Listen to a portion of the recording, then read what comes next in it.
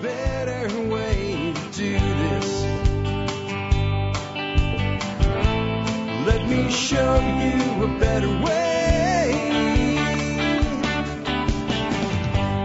You don't have to be another face in the crowd. Hi, folks. This is Jack Spirko with another edition of the Survival Podcast. As always, one man's view of the changing world, the changing times, and the things that we can all do to live a better life if times get tough or even if they don't. Today is June 6, 2013. This is episode 1144 of the Survival Podcast. It's Thursday, and today we have a gentleman named John Pugliano who will be on in just a bit from a company called investable.wealth.com. Today's show is going to be about money, investing, building your financial future. I know some people don't think that's a survival topic, but the last I checked, having a strong financial life was a great way to survive the everyday world. And trust me, folks, if we ever do have a true economic collapse, you're going to want to have as much wealth built up in advance of it and protected from it as possible. John and I are going to talk about that from the angle of Thomas Stanley's work, The Millionaire Next Door. Before we do that, though, let's go ahead and take care of our sponsors. Sponsor of the day number one today is the Free State Project. You know, the Free State Project is the only sponsor that I have that's not really a sponsor. They're kind of like a reverse sponsor. And what I mean by that is they don't pay to be on the show. They don't pay to be on the site. It's part of my philanthropy. I've actually given them that slot. I've done that for about a year and a half now. We'll decide whether they keep it at the end of this year. Honestly, I think 2 years. Maybe it's time to share the love a little bit with another worthy organization. But for 2 years anyway, I've committed to sponsoring them and letting people know about their work.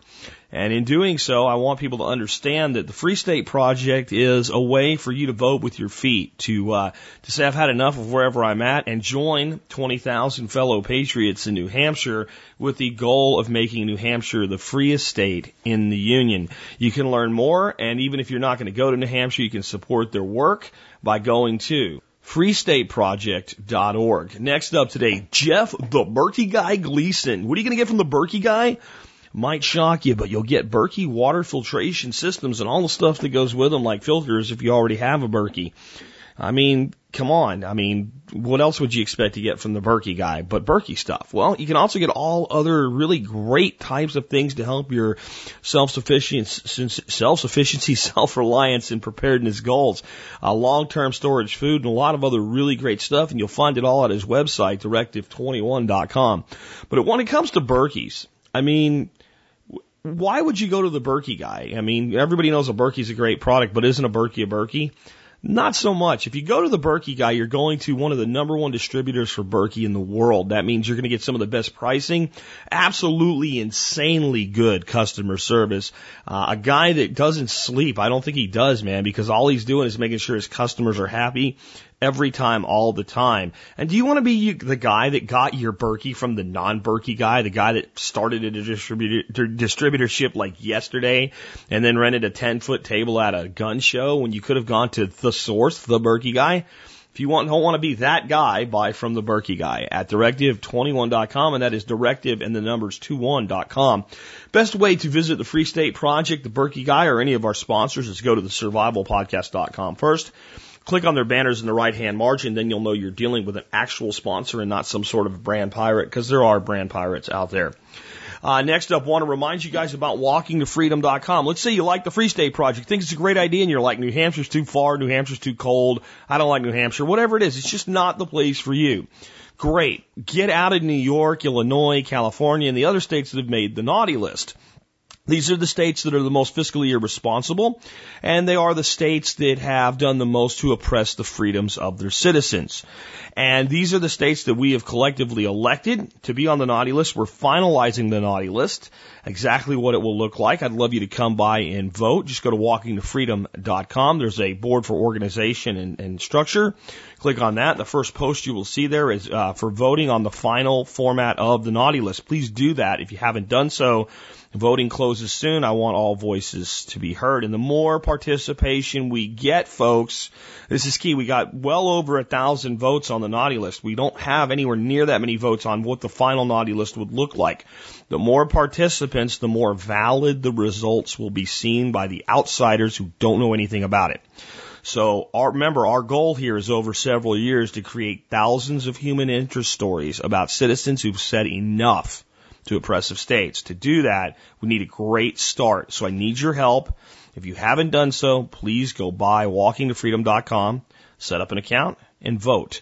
And let your voice be heard. And remember, you don't have to be walking to be part of Walk to Freedom.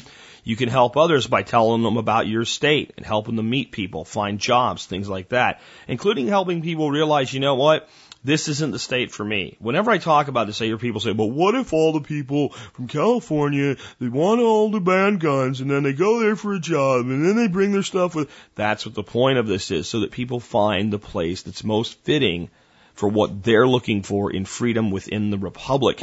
Part of a republic is freedom of movement. Voting with your feet is the last act of rebellion, and the last and ultimate vote that a citizen can count outside of a pure and true revolution.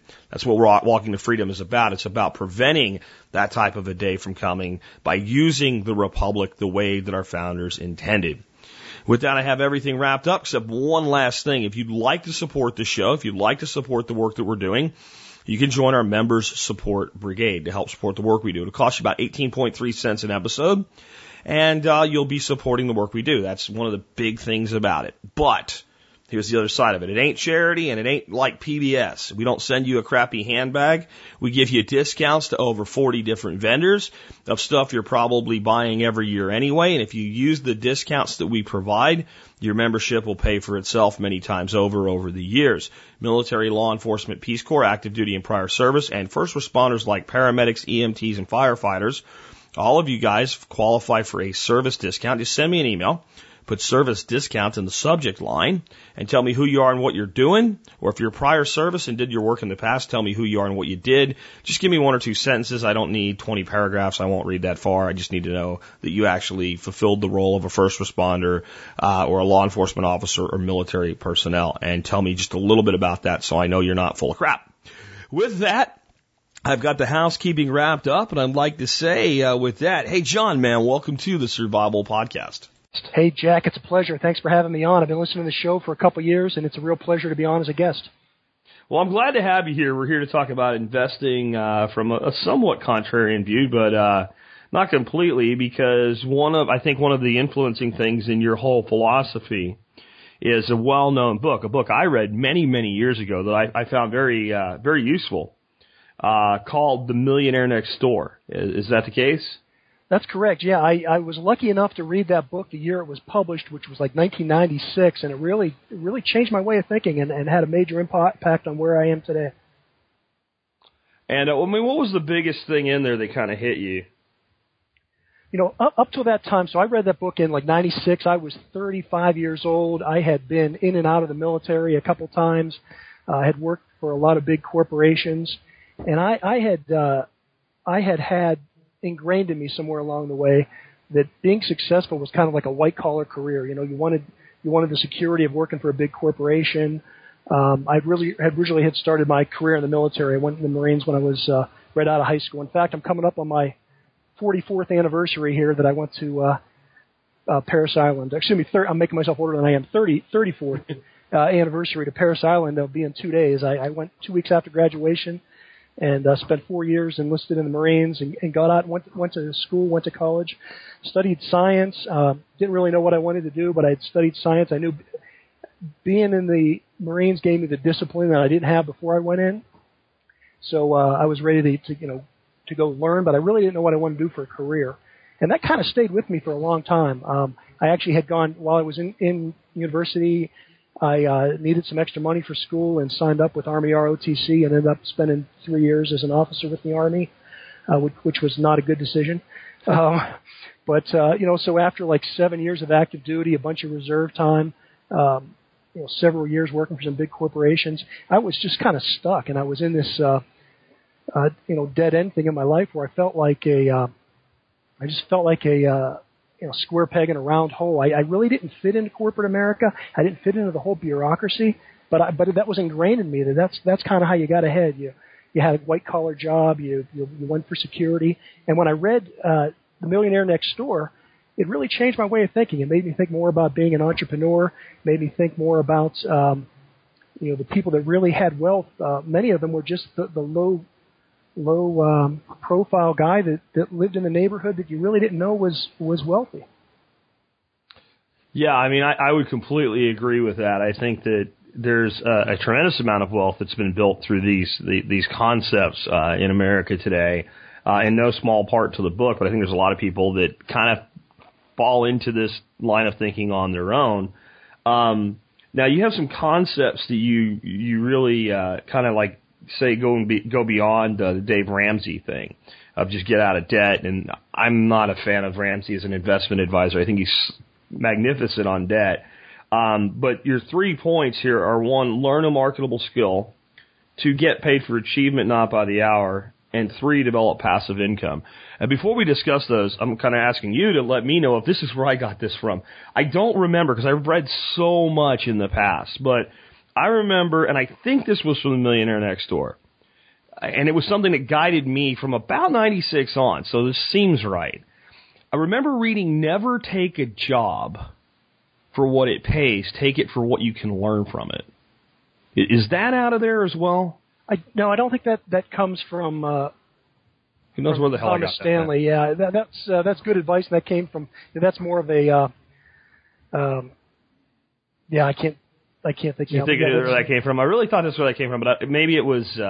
Maybe it would have been Harvey McKay. I'm not sure. But, I mean, that was something I always did. And I think that goes right in hand, though, with getting marketable skills and getting paid for achievements. I think that if you're taking jobs that way, that's where you end up. So, kind of what is those 3 major steps all about? Let's start out with learning a marketable skill. So, most people today, the way they're going to learn a marketable skill is spend $80,000 in 4 years in college. Yeah, and I definitely wouldn't recommend that. And let me step back a minute, too, and talk about The Millionaire Next Door, so I don't want to misread the leader or misguide the listeners. The book itself doesn't really tell you a whole lot about how to build wealth. It tells you, more about the lifestyles of the people that are wealthy. So it'll change maybe your opinion of you're thinking, this celebrity, celebrities are all wealthy, or doctors or attorneys are all wealthy. Thomas Stanley talks more about how, hey, it's the plumbing contractor. It's the guy that has learned to, keep his expenses low. He lives well within his means. He invests well. He spends more time building his wealth than he does worried about his social status. So he's not wearing a Rolex. He's probably not driving a Jaguar. And he also raises his kids to be self-sufficient and be on their own. So he's not paying for $80,000, $100,000 college debt. So jumping back into that, so as far as that learning a skill, I call it kind of an apprenticeship stage. I think of the way things were done in the past, and they were probably done really well. You learned a skill, and maybe you learned to be a carpenter, or you learned, you apprenticed with someone for 5-7 years. And I've kind of taken that model to heart, and I've looked at my life and other people that have been successful, and it seems like that 5 to 7 year period really makes sense. So when I think about people being financially independent, I really think that anybody can get, I don't want to say wealthy, but they can get definitely, better than they are. They can get very close, if not financially independent, in 20 or 21 years, 3 phases of 7-year periods. And, for people that don't believe that, you look at all the immigrants that come to our country. My grandparents were immigrants. I know your grandparents were immigrants. Throughout the history of our country, people have come here. They don't speak the language. They have absolutely no money. They got the clothes on their back. And yet, within a generation, many of them can be extremely wealthy, and others are at least comfortably middle class. So those of us that are fortunate enough to be born here and are, already have some skills can definitely make the most out of our lives. So as far as going to college, I think in our society, college is very important just because it's the prerequisite. It's the stage gate that people expect you to pass through. You may not learn anything there, but people expect you to have the degree. So from that point of view, if you want to go work for some big company, you probably do have to have a degree. Obviously, if you want to go to med school, you have to have a bachelor's degree before you get into it. But for a lot of careers, I don't think you need it. I think people are wasting their times. I think just learning good skills, tech skills, are more valuable. And if you are going to go to a university, and the advice I've given my kids is, study something that is that's viable, something that you're going to be able to get a job in. And you obviously don't know when you're 18 or 19 exactly what you want to do with your career, but you can at least know that, maybe being a history major may be interesting to you, but you're probably not going to be a history teacher. And there's just not as many of those jobs. You're studying, 15th century English literature. That should be more of a hobby, right? That's not going to be what you want to go spend, unless you want to be a teacher, if you want to be a teacher, that's one thing. And there's a place for teaching those things, but generally speaking, teaching doesn't pay that well. That's right. And even if you do want to be a teacher, you don't want to come out with $150,000 in debt. My oldest daughter is actually a teacher. I tried to steer her away from that, but that's what her passion was. That's what she wanted to do. And she said to me when she was, I guess a year or two into school, she said, "Dad, I know you don't want me to do this, but I really want to be a teacher. You had always taught me, be what I can be great at, and I can be a fabulous teacher." So, I couldn't argue with that. But she went to a very reasonably priced university. In fact, because she was very smart, she wanted to go into teaching. She got a lot of scholarships, academic scholarships. She paid for, her first 2 years on her own and got academic scholarships for her last 2. So she's been teaching for 4 or 5 years now and absolutely loves it. So I don't want to discourage people from that, but you have to know what you're getting into. Sure, absolutely. So, learning a marketable skill college can be part of that. And I think there are certain areas that it's really the only path. Like you mentioned being a doctor. I got to admit, I really don't want a guy doctoring me, especially if we're talking surgery and stuff like that, that learned out of, his basement or something like that. Or an engineer that's going to design sophisticated systems. There's a place for engineering school and things like that. But there's a lot of other opportunities out there that get into more of a hands-on, this is how you do things skill set, and those offer a lot of really decent entrepreneurial opportunities if you have the business head to go along with them, right? Absolutely. And in fact, you mentioned doctors and engineers, so let's talk about them for a minute.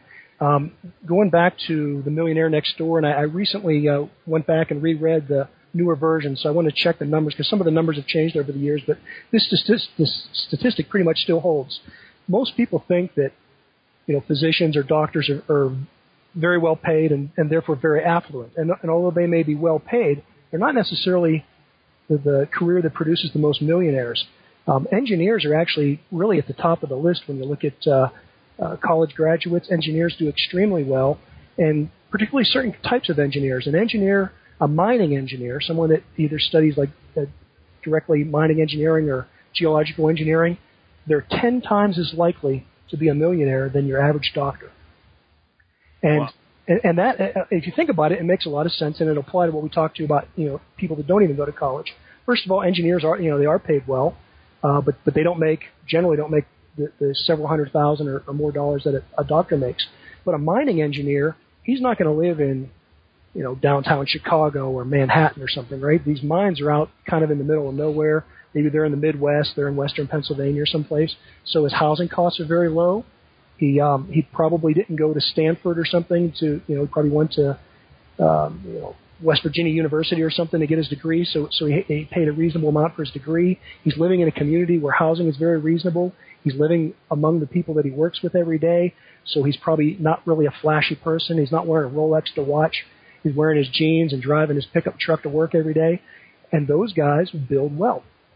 And they're very happy. If you look at the happiness index of engineers that are in those kind of fields, they're extremely happy, much happier than dentists and attorneys and people in those other fields. Yeah, I completely agree. I think there's a huge case for happiness. I know that my career path eventually took its path through some executive level positions. And it was always what I believed I really wanted to do, to be the regional VP or even a COO. I did both of those jobs. And I really thought, I had made it. But I have to admit that there was probably never a time in my life that I was more miserable, not with my home life, but with my career than those times. And being highly paid didn't make it less miserable. It made it easier to accept the misery, but it didn't make the misery go away. They say money can't buy happiness, and I think there's fact and fiction there. I think if somebody gave me $40 million, just gave it to me, no conditions, I could buy a crap ton of happiness. But simply being paid well and then having to do something you don't want to do, it's a pretty miserable existence. That's right, yes. And that's why I look at why I don't really fit well into an upper management, executive management job at a major corporation, because I just don't like that lifestyle. I'm much more independent. I value my independence. I like to be free, and that's kind of what led me to wanting to be financially independent. It was about the independence. It was about the freedom. It really wasn't about the money. It wasn't about the money per se. It was not things I could buy. It was buying my freedom, being able to live where I wanted to, being able to have the type of work I wanted to do.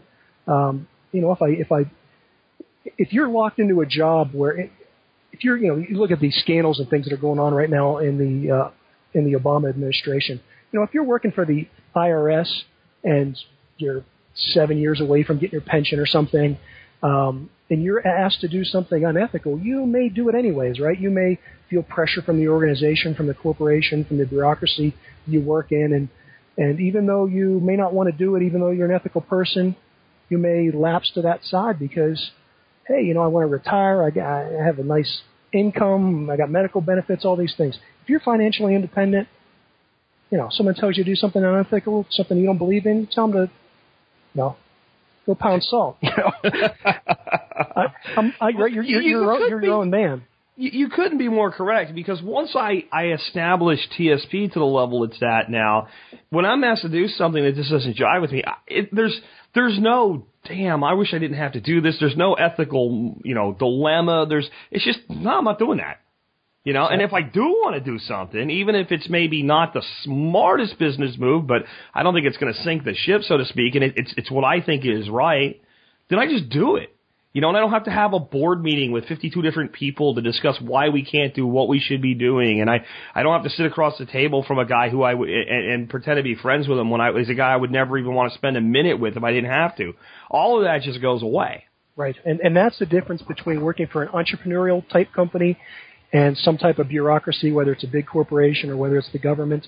And those are the things that came to life for me starting in around 1996. I mean, I knew some things didn't jive before, but I really didn't understand, the pressure you could be in by not being financially independent. And again, so that really changed my life when I learned those things and learned that if you want to be your own person, you really have to be an entrepreneur. You look at this, the last, I don't want to go all politics here. I already talked about some things here, but, looking back to like the last election cycle, I was so furious at guys like Newt Gingrich that were really bringing down Romney because Romney was wealthy. I can think of a lot of reasons not to like Romney, but his money isn't one of them. I don't look down on people that have more money than me. I aspire to have money. Again, not so I can buy things, but so I can be independent, so I can help other people, so I can make a better world. If I'm poor, I can't.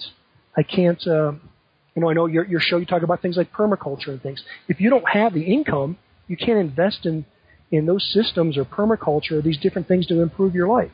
No, I completely agree with that, because I go to these events and they're full of young people that are 20 years old and they're upset and angry that they don't have access to land yet. How do I get access to land? Well, get a job. Get 2 jobs, get 3 jobs, work your ass off and earn some money, and then you can get some land. You don't just get some land because you figured out how to plant a tree.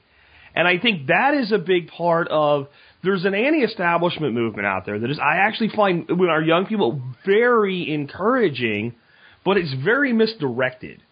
It goes off on a side trip that leads to doing nothing and expecting something, or even being willing to work, but not being willing to work in kind of that apprenticeship mode, right? If you want certain things, then you have to use your labor initially to raise capital and be smart with that capital so that you can then invest it and get the return on that. You don't just get a piece of land because you want one. And I think that that's one example, but there's a lot of people out there that think, well, if I only had this or only had that, and the first step on the path is, well, you need to figure out how long it's going to take you to do it, what it's going to cost, how do you shorten the pathway, and get doing it and get hitting it. That's right. Our youth today have a reason to be angry, but they're misdirecting their anger at the wrong thing. They're blaming like the free market, and the free market is actually what's going to set them free. Yeah, I couldn't have put that better myself. That's absolutely the case. So let's talk about that apprenticeship thing.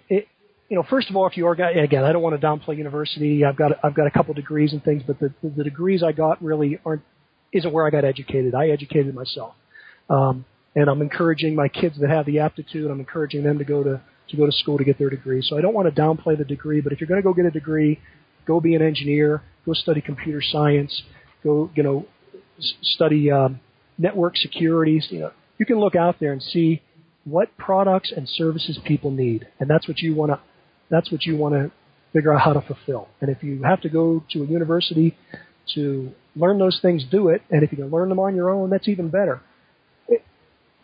You're very internet savvy, and I know your listeners are as well. You can learn almost anything. Between Google and YouTube, you can teach yourself how to do almost anything. So I think over the next 5 years, we're going to see education really change drastically anyways. I think education has to change. I think that there's a ton of people out there with business degrees or marketing degrees and things like that they don't have an advanced degree in it. They didn't go to like a top school for it. It's just kind of a general degree and they give it a name because you don't generally see people coming out with a degree. What did they used to call it when you had a degree in nothing and they still called it a degree? What was it? Some with an L. You know what I'm talking about. Yeah, sure. Yeah, whatever it was. They don't have that anymore. So now everybody's got at least a business or communications degree or something like that. And then that person ends up for the rest of their life never going past a middle management position, working in some sort of an office setting, doing a job that honestly you could have trained a high school student to do.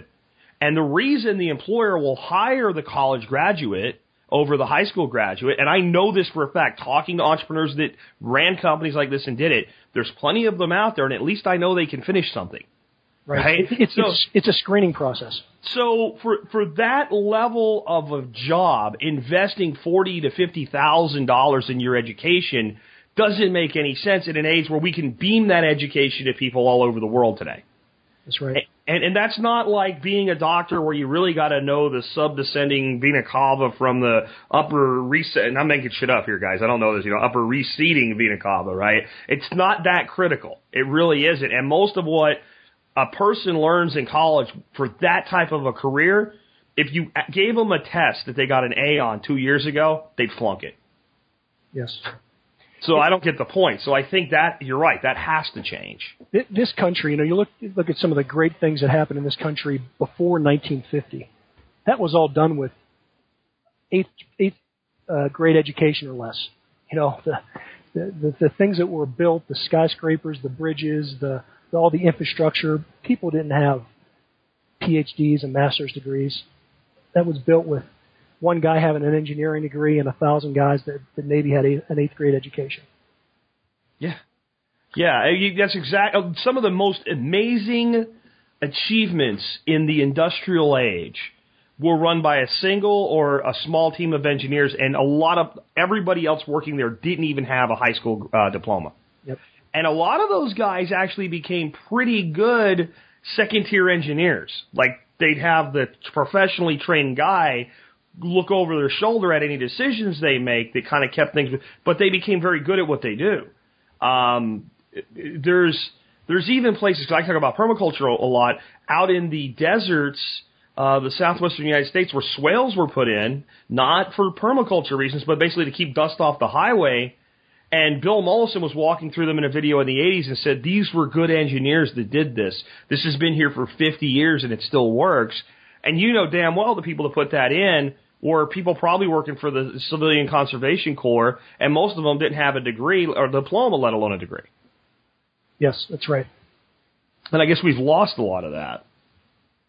Yeah, and it's because education has dumbed us down. I mean, let's take a young man right now, say he's 18 years old, he doesn't want to go to school, he's not sure what he wants to do, but he's ambitious and he's a hard worker.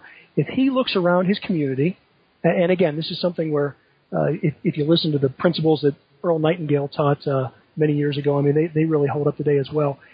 You don't have to go live somewhere else to achieve your dreams. You're probably going to be able to do it right where you're at. So look around your own community. See what products and services people need and want, what they're buying, what they're paying for, and then look at your skills and abilities and try and align those with what people need.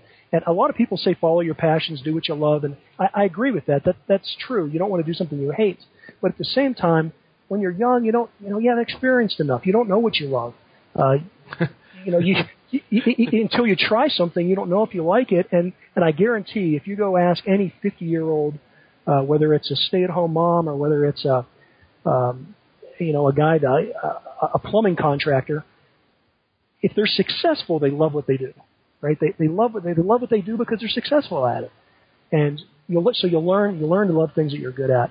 So as a young man or young woman, see what the market needs and go do it. You don't need a college education for everything. I have met plenty of people that, particularly in the trades, have done extremely well. I mean, the blue collar millionaire is alive and well out there.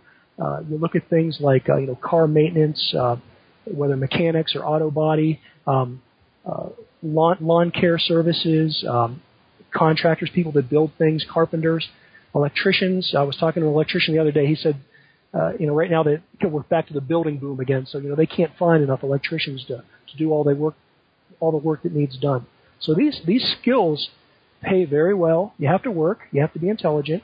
But if you're ambitious, you can go out as a young person and, depending upon where you live, some places you may have to, join a union and be an apprentice that way, or you may have to go to a technical school. But, I mean, even if you just want to work in an auto body shop, you could start out with no skills and get hired at the lowest job they have there, which incidentally is why things like the minimum wage are so detrimental to people with no skills, because you can't afford to pay someone, $9, $10, $15 an hour if they don't have a skill. So every time they raise that minimum wage, the employer's payroll taxes go up, and he's not going to hire. He's not going to give a chance to the guy that doesn't have any skills. Hey, let me tell you, the argument people will make is, okay, well, that guy comes in there and in 60 days, he's fairly well trained and he can do a job and he deserves a raise. And a lot of times without a minimum wage, he'll never get one. My response to that was, if it wasn't locked in that everybody paid at least X, if that guy developed a skill and became good at what he was doing and was more valuable than you were paying him, if you don't give him a raise, your competitor will. You're going to lose him, absolutely. And the market will fix that shit, and it will fix it fast. Because I know as an entrepreneur, the one place I never really did as well as I wished I could have was in building staffs. And if I could find a really good person, I would hire them. And if I believe that person would put money into my business, and I did not have a position for them, I would create one. And the hardest thing as a startup is to have enough cash flow that you can pay those good people well enough to keep them from going somewhere else. And I believe it works that way at all levels. And that kind of transitions us to our next thing, because we spent a lot of time on the first one. Once you have some skill set, your next thing is get paid for your achievement, not by the hour. That's right. And still staying, I guess, on that car maintenance thing. I know guys that paint cars.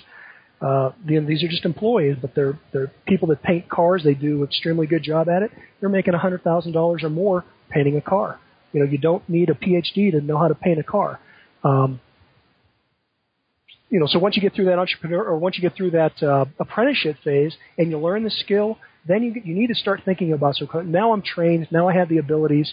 How do I make money? How do I monetize this? And a good way to do it, and again, if you're worried, another thing you want to do when you go work, when you start out as an employee working for someone, you want to work for a guy that's an entrepreneur. You don't want to work for a bureaucrat.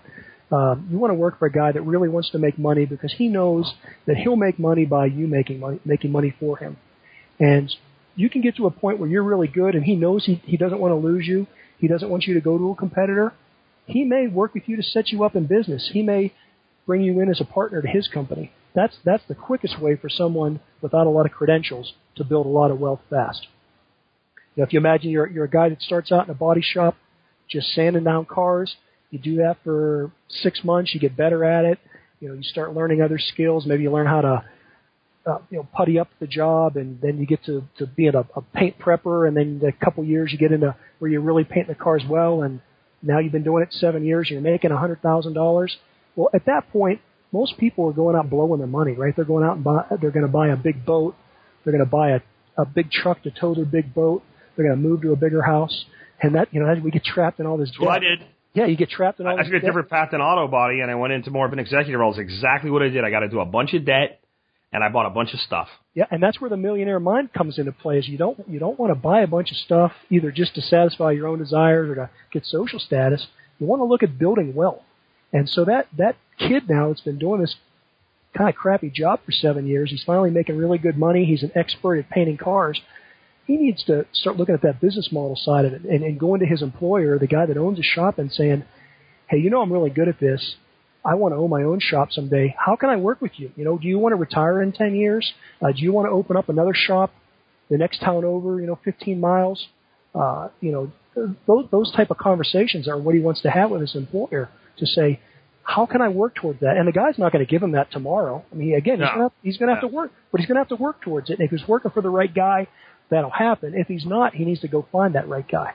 And it's often easier in that situation to find the right guy than try to convince the guy you've worked for 7 years that you are the guy to do it with. Absolutely. It's sad, but it's true. And this is something I think people need to learn about negotiating a salary, a position, benefits, anything. You will never have more leverage than the day before they hire you. You absolutely will never have more leverage than the day before they hire you, unless you do get to that end game with that guy you're talking about and he gets it. But otherwise, if you've been there 6 months, they feel like, okay, you're employed, right? Where are you going to go? There's a little bit of that attitude there. The day before they hire you, right, they're trying to recruit you, not retain you. And that's when you have the most leverage on negotiating terms, salary, commissions, incentives, all of that stuff. Yes, and that's why, particularly if you're in corporate America, you're better switching jobs every 3 to 5 years. Yeah, or less. or less. Yeah, I've done some of that. Or less. But those entrepreneurs though that are gonna work with somebody, they're hard to find, but they are out there. Again, I've met them, and they're all looking for an exit strategy. I mean, you think about a guy that's say in his 50s or 60s. He's built this business from the ground up. His kids may or may not want to go into it. He wants to retire someday. He wants to figure out who he's going to sell that business to. If he's got basically, if you have a business that's worth less than probably $3 to $5 million, it's really hard to find the right person to buy it because not enough people have the capital to buy it. And so if you can have an employee or a couple employees that want to buy you out, that's his best exit strategy. Yeah, absolutely. I'll tell you, in the manufacturer's rep business, it is a very common thing that someone will go to work for a rep firm, technology, many different sectors, and just for folks maybe that don't know what that really is. So a manufacturer's rep firm would be a company that maybe has 5 or 6 manufacturers whose products they represent. They're like a remote sales force. And the people that build and run those businesses, those folks used to work for me, and some of them that worked for me were making 10 times what I was, even though they technically worked for me. The one guy had a wine cellar worth more than my house. And a lot of times the employees of that business, the very employees of that they'll have a protected territory and these product lines and things like that, they'll eventually become very, very savvy, very, very good at what they do. And the person that founded the rep firm's ready to cash in. They're done. They've worked their ass off for 20 years. And the easiest thing for them to do is turn around and sell their business to the people in the business that want to buy it, many of whom have built up quite a bit of capital. And as far as getting a business loan to buy the business, it ends up being easy for them because they can go to a loan officer looking for a small business loan for the differential and say, here's the capital I have. I've been in this business for 15 years. I've been the operations manager of this business for 15 years. And it's a lot easier than going out to a small business loan officer and saying, I'd like a loan, please, to start a business that I've never done before. Right. So that pathway is in a lot of places. And it's so much smarter than going out and buying a franchise because you've worked your way up in the business, you know the business. You don't have to spend all that extra money to buy a franchise for somebody to teach you how to do it. So that's definitely the best way to do it. And again, you don't have to wait for the guy to want to cash out. There are a lot of people that are young that want to grow their business and they're looking for the right person that can help them grow their company.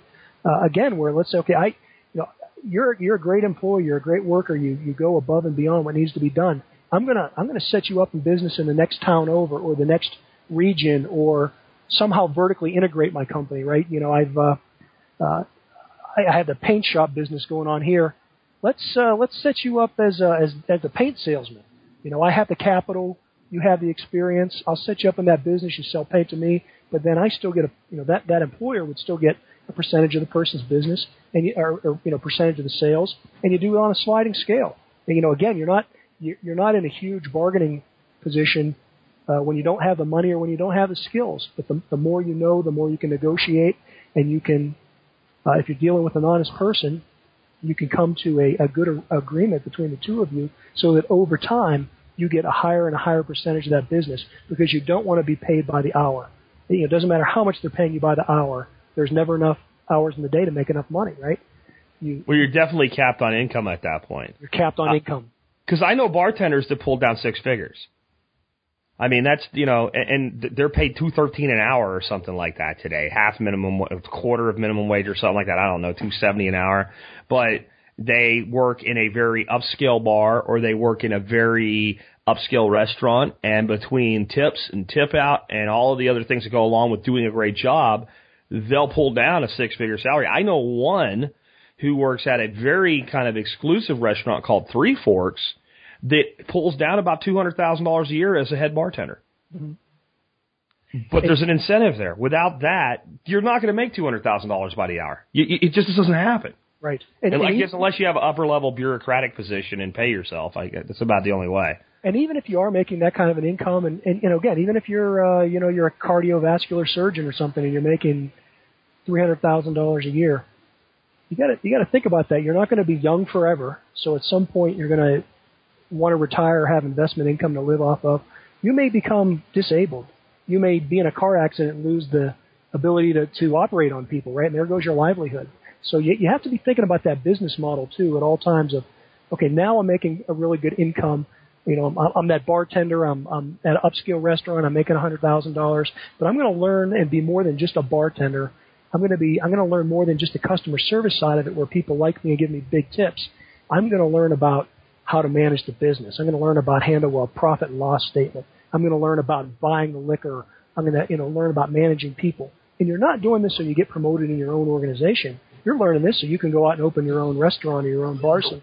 Well, then let's look at that for a second, right? So if you did all that, what are your options at some point when you decide, I don't want to be sitting behind the bar anymore? One would be to establish your own bar as an owner. Another would be to go into the business of wholesaling and distribution of liquor and beer and wine.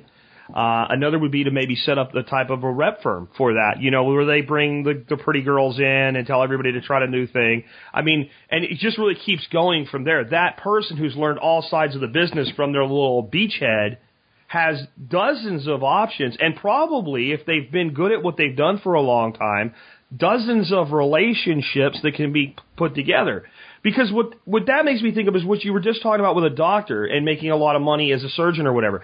Every doctor I know that became really wealthy was a really good business mind that was also a good doctor, who found 2 or 3 other doctors that were okay business minds, and 4 or 5 doctors that were great doctors and didn't know jack shit about business, and built a practice and eventually exited his practice and sold his practice to his partners.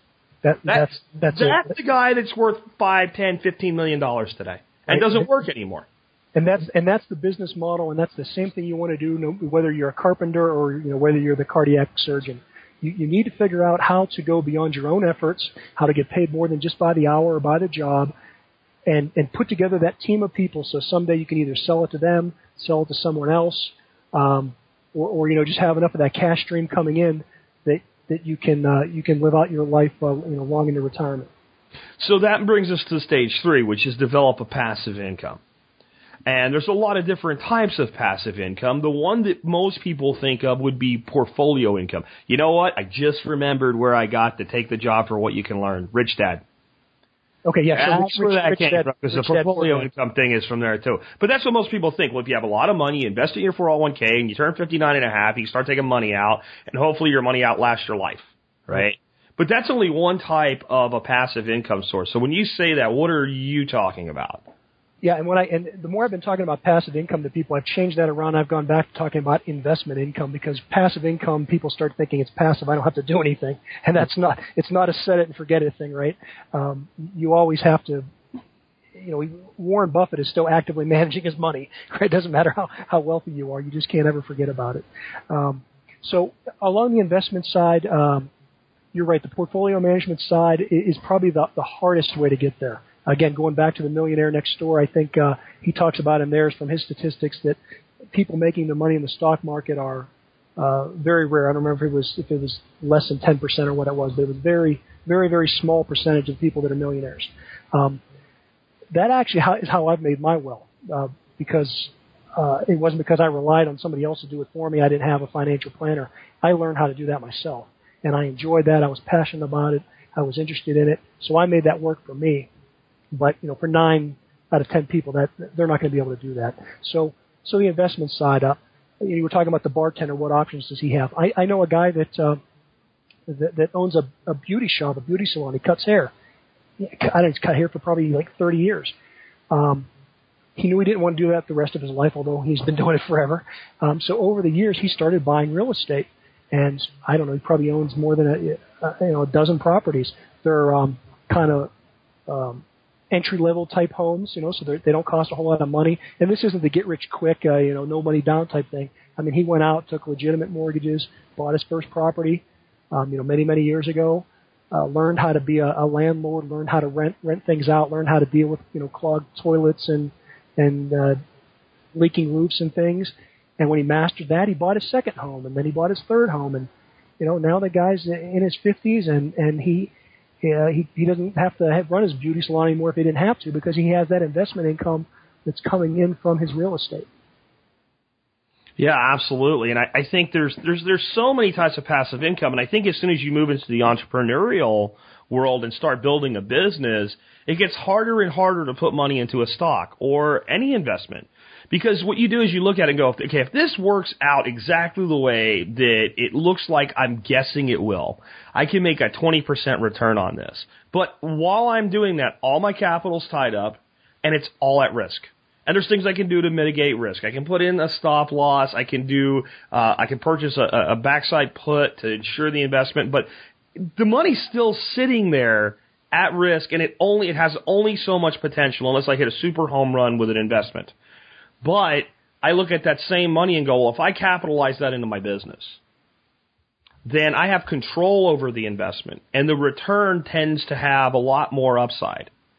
Or, hey, you know what? I could run a sale this month, and I could make more money on that sale without even using that money than that money is ever going to make me in the market this month, and I have no risk because I've already done the numbers and I know how much I'm giving up by running the sale versus how much more business it's going to give me. And I think your whole mind just shifts when you get into that entrepreneurial mode. Yeah, your average millionaire next door, your guy that's kind of your blue-collar millionaire or small business owner millionaire, he has a net worth of, $1.5 million, $2 million. That guy has, say, $300,000 to $400,000 in his home, right? He doesn't live in a palatial mansion. He lives in a nice home, but it's modest by what most people would think that a millionaire would live in. So he's got maybe, $300,000, $400,000, probably 25% of his income or something less tied into his home. He's got at least $500,000 or more into his business, $500,000, maybe even $700,000 that's into his business.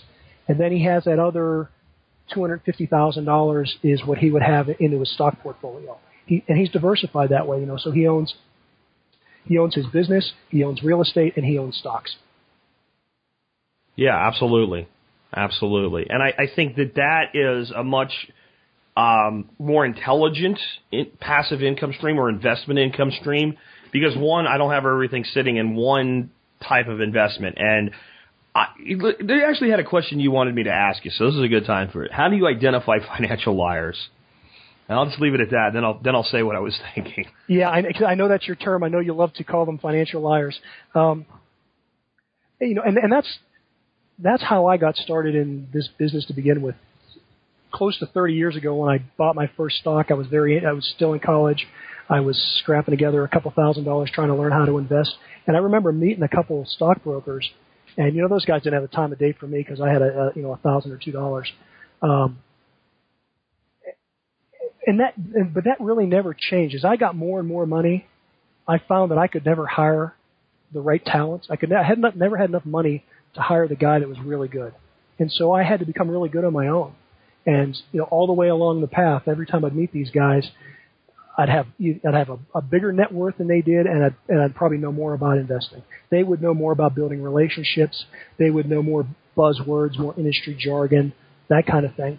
But many of them, I don't want to, obviously not downgrading the whole industry, but you have to look far and wide to find a really good advisor. And so what you're looking for is someone that knows how to make you money. And that sounds obvious, but it's not. Well, and I think there's two sides. I think that's an absolute true statement. And the other side that I want out of a financial advisor, and this is where even the ones that can make me money fail, you also want somebody that can protect your underlying investment. So like one of the questions I always ask is, what cash position or cash equivalent positions did you have your clients in 2008 by the summer? And when the answer is, well, you see, it's dollar cost averaging and all, wrong answer, goodbye, go out, done. And unless the answer is, well, yeah, I got hit by that and I learned, and here's what I learned, then I'll listen. Because if you can't protect my money, then you don't get to manage my money or even advise me on how to manage my money.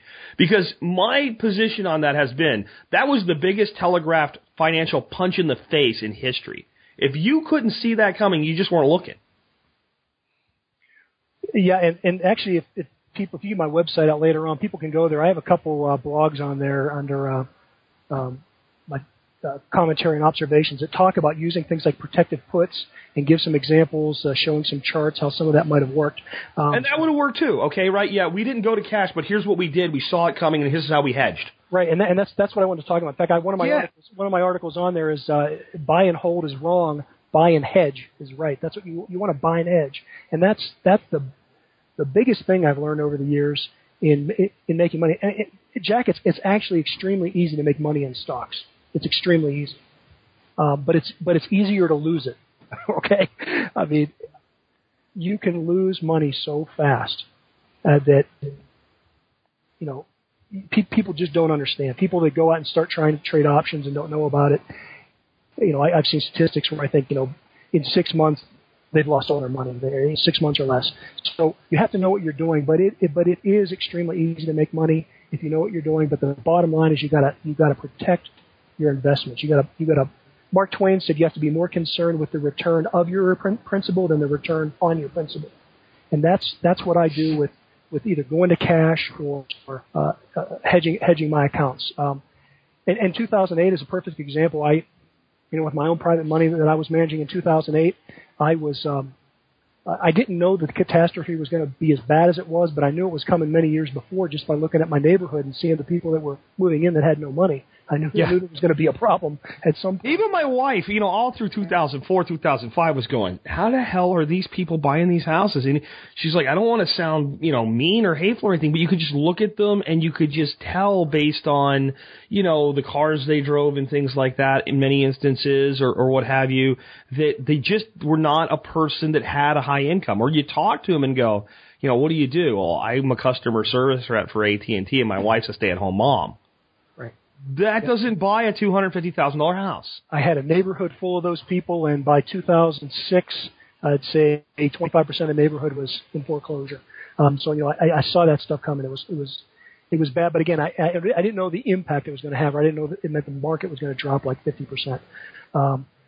But what I did in 2008 personally, I was in and out of ETFs at the time because I was sort of swing trading.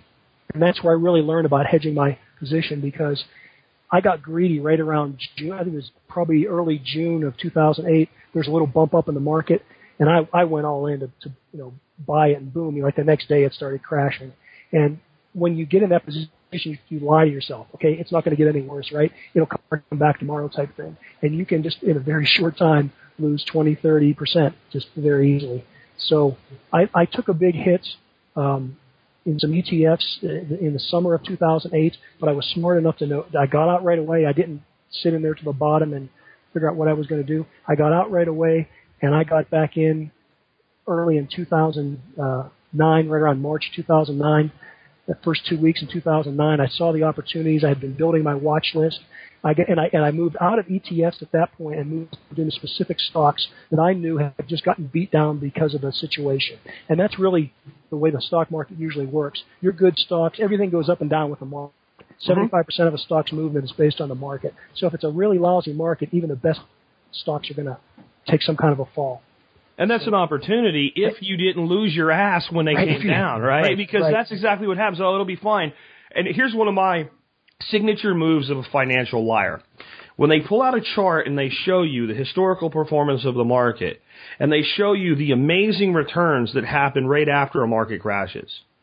And then you ask them a question, well, if the stock market goes down by 50%, and then the next year the market goes up by 40%, or let's say the market goes up by 50% the year after it goes down by 50%, what does that do to my position?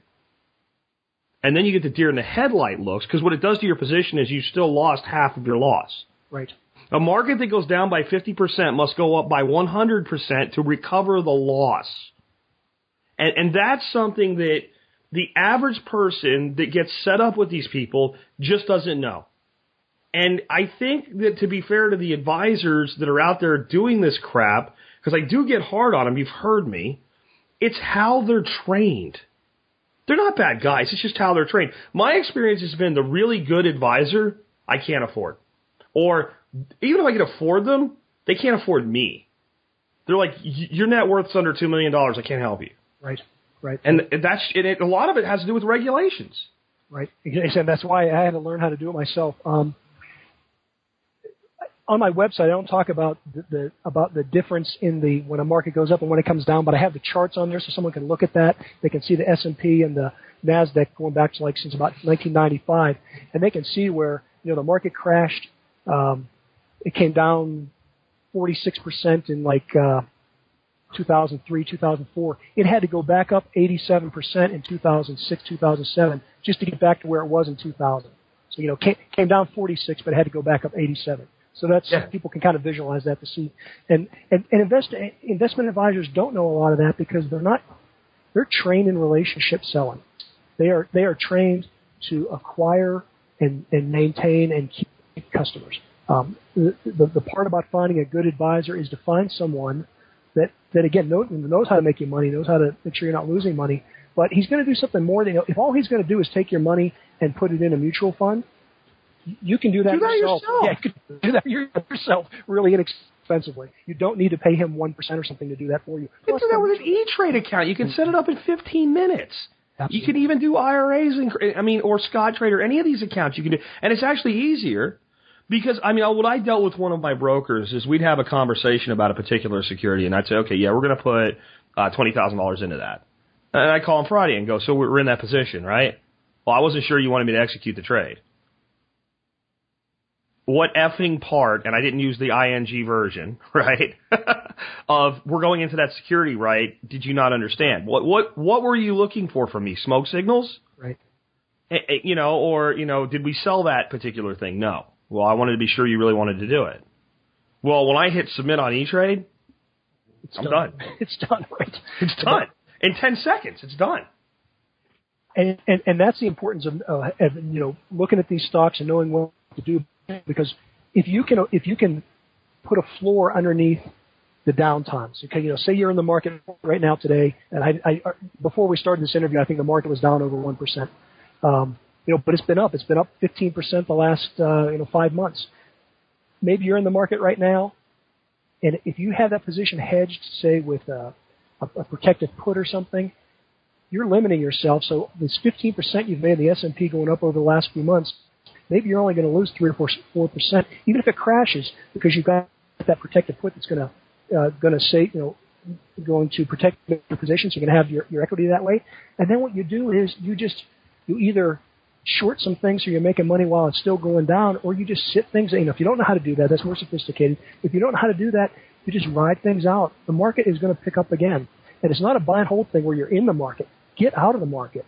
Well, that's your cash and ride it back up. In 2009, I made 4 to 5 times what I lost in 2008 because I rode it up. Well, and there's a point at which you go, okay, this money has made enough money for me that it will now cover my 20-year goal for this money for 10 years.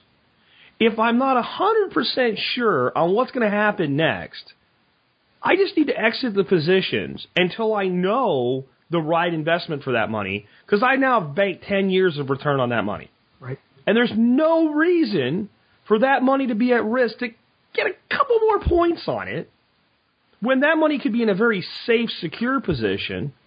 And I am getting more and more along the lines, too, where I'm trying to get people to think of, don't put all of that investment money into these long-term vehicles that hold your investments, like 401s and IRAs, because we're looking more and more at the rules changing in there, and that money's very, very public.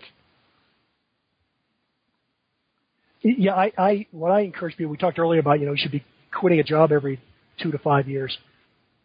You need to do that. You need when you get the new job, you negotiate the best salary, the highest salary, whatever income you can.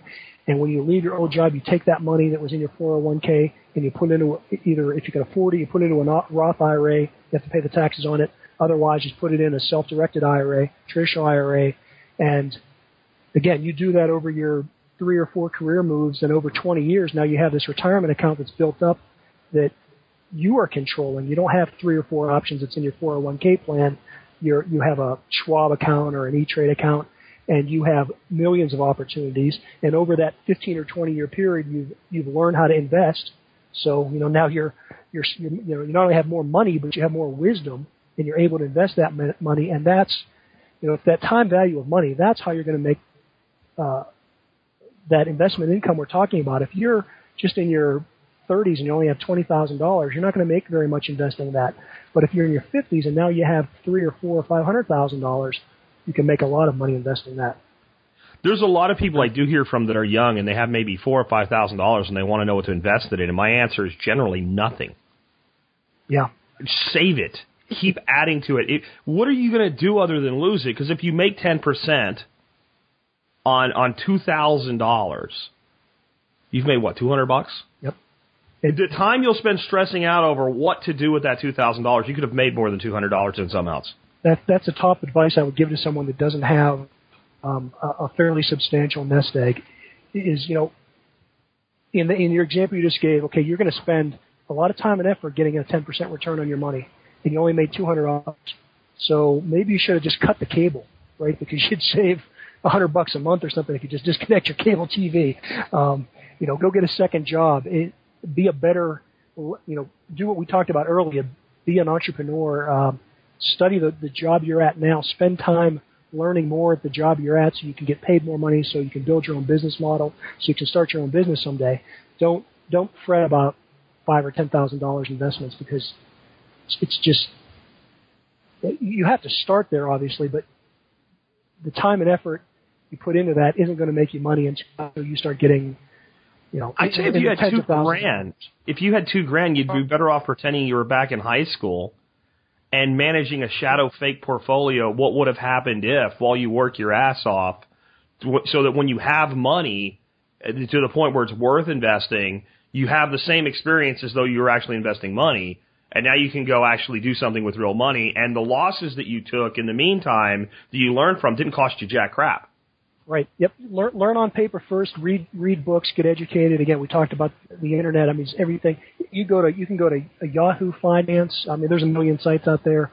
I started using Yahoo Finance, many years ago, so I still use that quite a bit. But there is more free information, more timely information there than Warren Buffett ever had before he made his first $100 billion.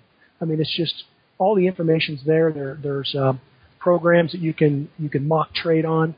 I will say though that until you really have skin in the game, it's not as effective as if you're just doing it on paper.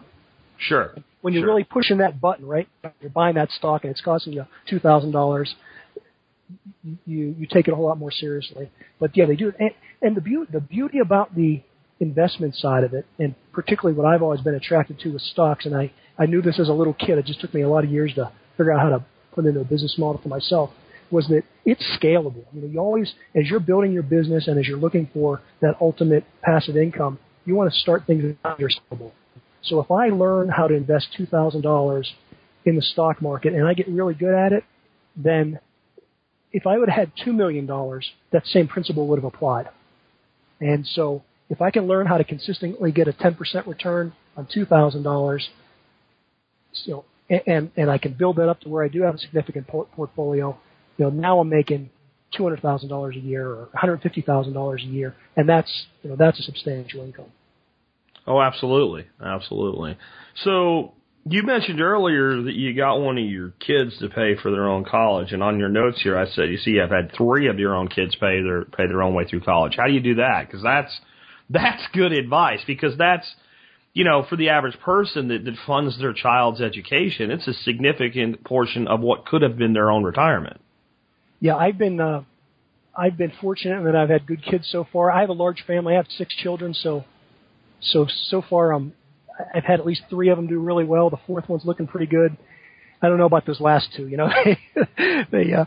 We'll see how good they do. Hopefully they will. But I think with kids, you have to build expectations up front from day one. And that's not only about saving for their education, but, what they want to do for their life, how they're going to live the rest of their life. They need to know that they have to work for things, and they have to have that expectation. So you put it in their mind that they're going to pay for school. I remember my daughter, my daughter, she's still in school right now. She'll graduate, I think, in December this year. But I remember her telling me, Dad, there's kids at school that their parents pay for everything. I'm like, yeah, really? No, there's people that do that. She's like, 20 years old before she figured that out. She thought you just had to do that. So you put that expectation in there, but then you help them achieve that. My kids have always found a way to work, whether it was babysitting or reffing soccer, or just different odd jobs. Start them out little in the house where they have a chore to do, and then they cut the grass, and they kind of build up from there, and then pretty soon they figure they can make more money working for somebody else and they can't working for dad. And you would be surprised if kids are taught how to save money, how much money they can build by the time they're 19 years old. Well, they can build a ton. Substantial. Yeah, here's one way we did things. We basically had this rule with, because every birthday, Christmas, holiday, everything a kid has, there's relatives that give kids money. So we had a rule. First of all, you don't really need money. Let's just accept that. Your house is paid for. We drive you everywhere you need to go. You don't pay for gasoline. You don't pay for electricity. You don't pay for cable. You don't pay for internet. You don't need money, which resulted in kind of a sad, pouty face. Don't worry, we're not taking your money away. We're just establishing the fact that you don't need money right now in your life. You have everything you need provided. So the only thing you use for money is what you want. So we have a rule. All the money that comes in like that will get divided immediately in half. And half of that money goes into long-term savings for you. Basic savings account in a bank, right? And that money will be there for you when you're an adult to do anything you want to with. But that money's just immediately gone from the spending equation. Now, the money that's left, we'll take half of it, and you can buy anything you want with that money. You can do, it's your money. You can buy gum. You can buy Snickers bars. I don't care what. And then the other half of that money, so now we're at 25% blocks, goes into a jar. This is your savings jar. You can use that money for anything that you want to, but you have to think about it for 7 days before you do. That worked fabulously. Yeah, we did something very similar, and in fact, you're more generous. I didn't give them the first 25% there. All they got was 25%, and they had to wait. That was it. If you can wait, it depends on what age they are, but when they're really young, maybe it's only a day or something. But they had to wait a day or a week because generally in 48 hours they wanted something else, and so. They didn't want that one anymore. It wasn't important. And the clock got reset. The clock. It worked too good for us. There was, because my son tends bars, so there's a lot of cash tips and stuff like that. And when he first started doing it, eventually we started finding these big cups of money. And we're like, dude, at some point, you need to take that cash and put it in the bank. Today, actually, I'd say you need to go buy a safe. Banks are, I don't see a huge value in having a lot of cash in the bank anymore because what are you going to get 1/3 of 1% interest on it? But it's like you can't just leave it in a cup anymore. You're not 6. It's not $15 now, and we did. I found like a cup with like $500 in it one day. And I'm like, you shouldn't have, and he was in his teens, I'm like, you shouldn't, and it was before he was even tending a bar. He was just doing to-go orders and waitstaff stuff. And I'm like, you can't just leave money like this laying around. But that's where it's one of those things you have to like pay attention to because you've taught them something and they just keep doing it. But that's a testament to the fact that it works. Right, exactly. And Bernanke's made no incentive for people to save anymore. And I'll tell you a big mistake too I did early on with my kids to put things in 529 plans, which I don't recommend because although did it too. It's so stupid. They're tax deferred, but and I don't know if this is the way with all the plans, but the ones I was always in, where you can only make one investment decision a year, one choice a year. Yeah. You talk about buy and hold, that's just ridiculous. And you're better off paying the taxes. Well, you don't know where your 5-year-old's going to go to college. No. And there's things that money can't be used for that are legitimate educational expenses that anybody with a brain other than a bureaucrat would go, that's okay. My son considered going to helicopter school. He didn't go, but he considered it. When we looked at using the money from the 529A, the answer was, yeah, you can use it if you pay all the interest and penalties on it. You can take it out as any type of capital withdrawal and use it, but it was not a qualified distribution from a 529A to pay for going to pilot school because it wasn't an accredited, university. Right, it's got to be in what they want in. If your kid decides to do these entrepreneurial things we're talking about, that money gets wasted. You have to pay a penalty on it. The saving and the making money that the kids have to do, that's kind of half the equation. They've got to learn how to make money. They've got to learn how to save it. But the other half or third of that equation is going to a school that's reasonably priced. They're, my kids were never geniuses where they were going to go to Stanford or something anyways, but they got good, solid educations at either inexpensive private schools or, state schools.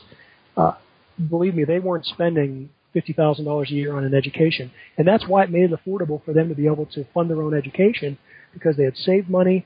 They were able to, buy their first couple semesters with the money they'd saved at least. And then during summer breaks and stuff, they weren't fooling around. They weren't going to Hawaii on vacation. They had jobs and they worked and they made enough money over the summer to pay for their next semester. Yeah, absolutely. Absolutely. So the next thing I have for you is on the debt side of the equation, because there's a lot of people that are big and savvy on this investing, but they're also big and savvy on debt. I can't tell you how how many financial advisors I talked to where I talked about pulling out some money to purchase something, said, oh, just get a home equity loan. It's a low interest rate and you can do it as a tax write-off. And I'm like, I really don't think we need to work together anymore. So what are your thoughts on debt? Yeah, personally, I'm a Dave Ramsey guy on debt. I believe in being debt-free. My wife and I have lived that way from the day we were married. We never had a credit card bill. If we couldn't pay at the end of the month, we didn't buy it. We bought a home with a mortgage. Obviously, we did go in debt to buy a home. But when we got to the point where we could pay that off, we paid that off. And I know how to make money in the market, but I still, personally, I like the security of having my home paid for. And I don't look at my home as an investment. I just look at it's another form of hedge for me, right? I have that equity in there. I don't have to worry about it. It's just money that's put away. That money that I would be paying for principal and interest, I'm investing that. So I'm a big believer in eliminating as much debt as you can. I personally have only ever had one car payment in my life, and I regretted that and ended up paying it off early. We have always lived well within our means, and again, getting back to the millionaire next door, that's how those millionaire next doors are doing it. The two biggest expenses that people get trapped into are their home and the vehicle, and you don't want to be house poor.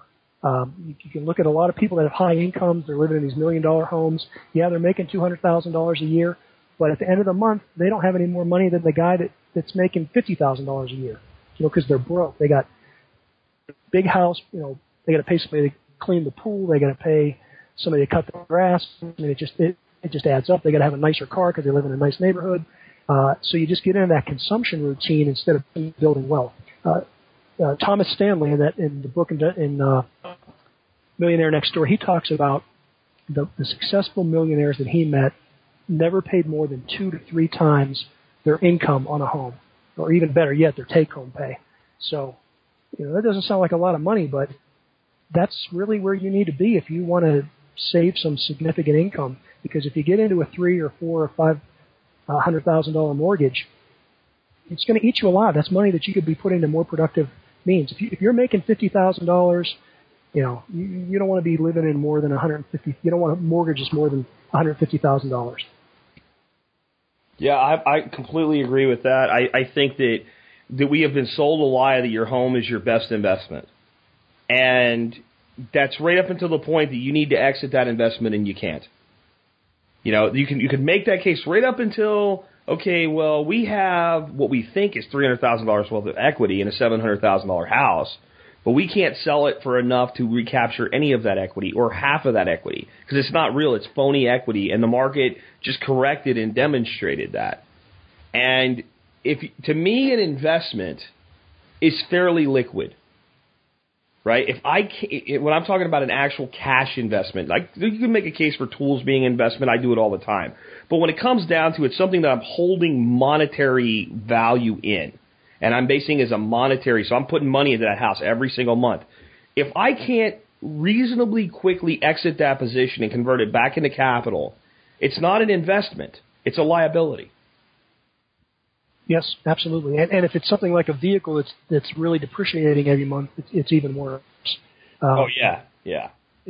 When people think of their net worth, and again, the doctor that's making $200,000-$300,000 a year or whatever, some corporate executive is making $200,000-$300,000 a year, but he belongs to the country club and he has the really high price mortgage and he's got 3 really nice cars. He's got a special when he drives on weekends and all the tee fees, the tee-off fees and stuff he plays to play golf.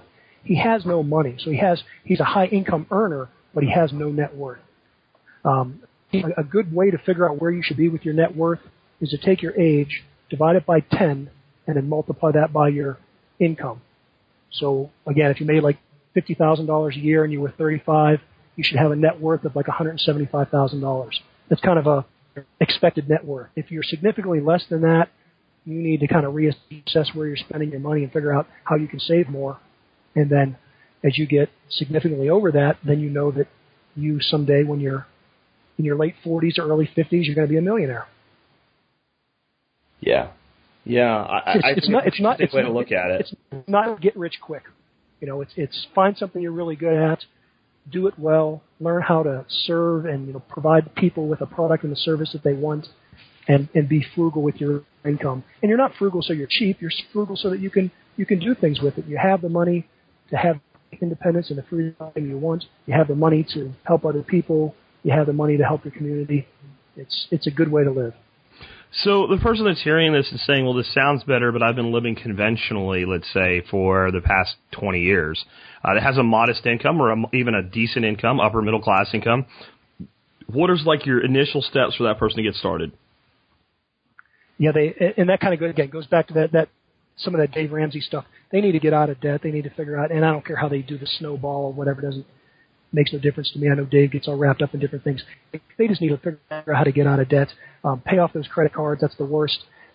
Figure out how they got to get that mindset of I'd rather be wealthy than I'd rather be flashy, right? So maybe they have to sell their car.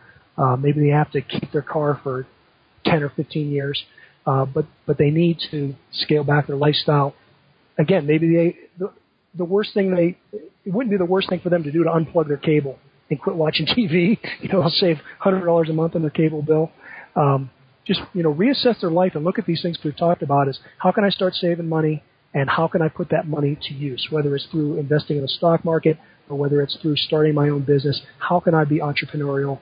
Kind of broad general there, but again, we get back to where I was at in 1996. I had a net worth of maybe $70,000. I was always a good saver, so I never had to worry about that. And I was a pretty good income producer, but I switched around enough jobs where I wasn't being paid as high as I should have been.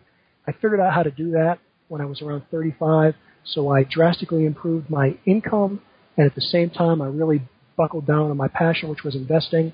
And so in 12, 13 years, I went from kind of being not knowing what I was doing to being financially independent. And I'm not the sharpest tool in the shed, right? If I can do this, other people can do it. Yeah, I would agree with that as well. So you actually assist people with this to a degree? You have a website people can learn more about this all on? Well, I have a website that people can go and learn more just about, in general, building wealth. I have just recently started my own advisory firm. And people can see information about that on the website. But the website is more about strategies and trends and learning how to build wealth. And that's only been up about a month and a half now, so not a whole lot of content, but it will build from here. Awesome. Well, hey, I appreciate you being with us today, John, and sharing your views on this. I think it was very informative, and I think we've got a way that a lot of people maybe can get a new way of looking at the concept of investment, wealth, and building wealth in their lives. And that's certainly a survival topic, because I don't know about you, but most of the things in my life either come with a cost, or if I've set up self-sufficient systems so that I don't have to have a recurring cost, there was an initial cost to build that system.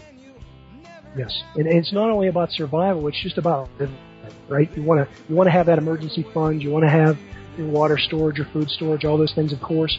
But you want to have your wealth built up. So hopefully, we're all going to get old someday, and you can't work the rest of your life. You want to have income built up so you can enjoy your years, and hopefully continue working right till the day you die, not because you have to, because you want to. But you need that wealth built up so you can buy your personal freedom. You don't want to depend on the government for Social Security or Medicare or any of that kind of stuff. You need to try and take care of yourself as best as you can. That's the ultimate in survival. All right, man. Well, I appreciate you being here with us again today. Again, folks, the website is investablewealth.com. And with that, this has been Jack Spirko today, along with John Pugliano, helping you figure out how to live that better life if times get tough, or even if they don't. It's in our food these days, you know it's on our TVs. Sometimes we forget we are what we eat. I don't know the answer. It's like there's nothing I can do. It's the price we pay, I guess, when we follow all the rules. There's a better way to do this. Let me show you a better way.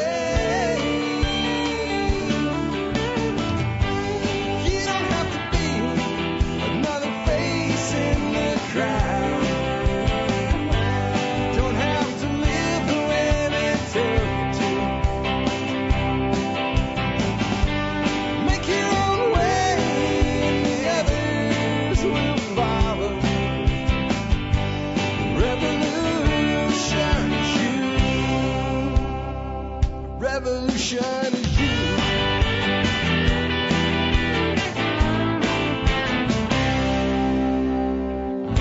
Someday we'll realize our children just can't pay.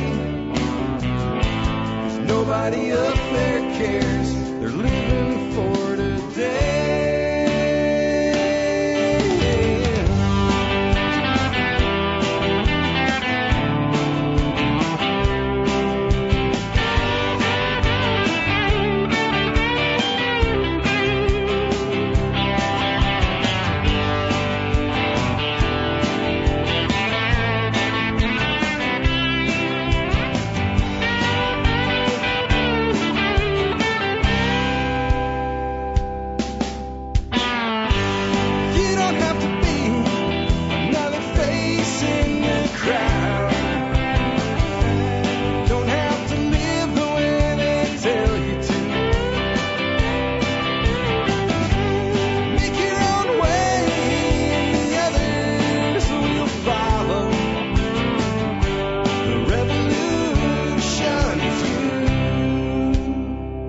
Revolution is you.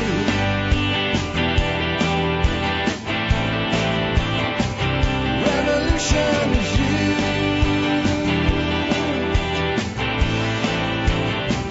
Revolution is you.